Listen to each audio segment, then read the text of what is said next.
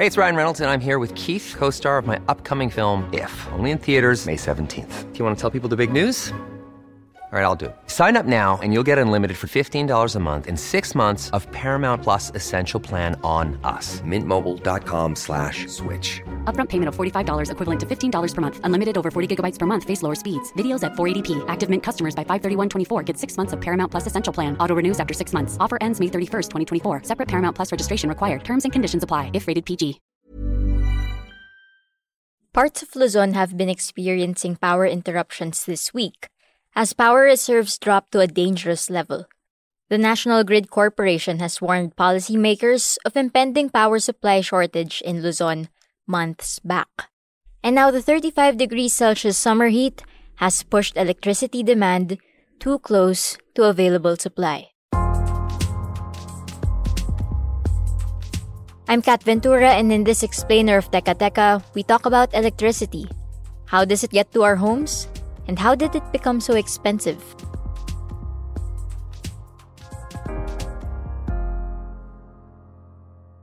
Apart from the rotational brownouts, the recent power outage raises the issue of cost.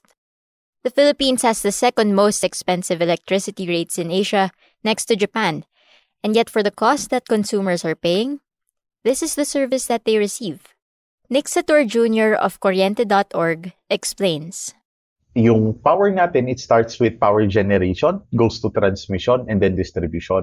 Yung generation na yan yung pass-on charges. So, kumbaga, if I am Beneco or I'm Meralco, bibilhin ko lang yung power kay power generator. So, yung power generation na yan, that's only pass-on charges. So, kung binenta nila, sabihin natin an example of 10 pesos per kilowatt. So, ang mangyayari dyan is, yun din ang ipapasa sa atin as end users directly. Ngayon, what makes power generation expensive? Diyan naman papasok ngayon yung raw materials. So for example, mahal ngayon ng oil, mahal ngayon ang coal. Once na tumaas ang prices ng mga raw materials, definitely tataas din ang presyo ng power generation. The cost of power per kilowatt-hour is currently at around 8 pesos 59 centavos after Meralco announced yet another round of rate hikes in May.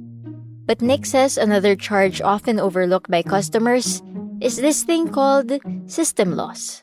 For example, yung mga nag-tap, yung mga nagnanakaw sa squatters area, yan yung mga system loss natin. And then, meron din tayong tinatawag naman na technical loss. Hindi naman kasalanan ni consumer yun. Hindi naman tayo. Like, nagka-problema tayo sa electrical equipment, dun sa delivery ng electric, sa energy. Nagka-problema dun sa conductor, dun sa transformer. Yan yung mga system loss, no? Why is it that the inefficiency of the company ang nagsushoulder is consumers? They need to make sure that their system is actually effective. They need to create the process to be effective and to be efficient para hindi sila magkaroon ng loss. Many groups have looked into the power situation here in the Philippines, and they have identified a lot of factors that contribute to the high electricity rates, such as the lack of government subsidies, reliance on imported fossil fuels. But one thing that Kuryente.org highlights and seeks to address is the lack of competition in the power sector. There's a notion that open competition results in better service and lower prices. However, in the Philippines, the power sector has always been inundated by criticism and complaints from customers that, in reality, open competition in the Philippine power sector in the past 19 years has resulted in oligopoly of 4 giant power producers, a virtual monopoly of transmitter and localized monopoly of power distributors. And there are existing laws to help promote this, such as the Retail Competition Clause under the Electric Power Industry Reform Act. Kay ARCOA naman is a retail competition open access. Ito ang sinasabi ni ARCOA, that with the ARCOA, consumers now have the power to choose saan ako bibili ng aking kuryente. But not all consumers are given this choice. The energy consumption threshold is at 500 kilowatts, at least for now.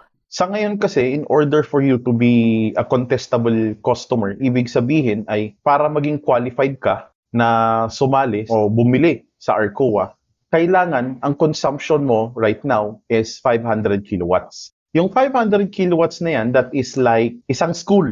Kakababa lang yan this year kasi last year 750 yon. So ngayon, the threshold went down to 500 kilowatts. And we are looking forward na sana we could fast track lowering the threshold to 100. One reason kung bakit na mahal ang ating kuryente is because we have less competition in the power production. Having more competition in the power generation or power production, definitely ang mangyayari dyan is magpapababa ng presyo, mas gaganda ang mga serbisyo.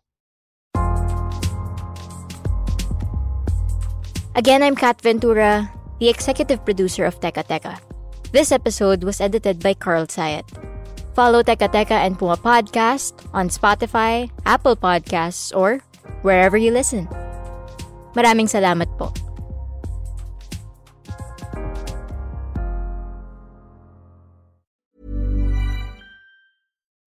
When you make decisions for your company, you look for the no-brainers. If you have a lot of mailing to do, Stamps.com is the ultimate no-brainer. Use the Stamps.com mobile app to mail everything you need to keep your business running with up to 89% off USPS and UPS. Make the same no-brainer decision as over 1 million other businesses with Stamps.com. Use code PROGRAM for a special offer. That's Stamps.com, code PROGRAM.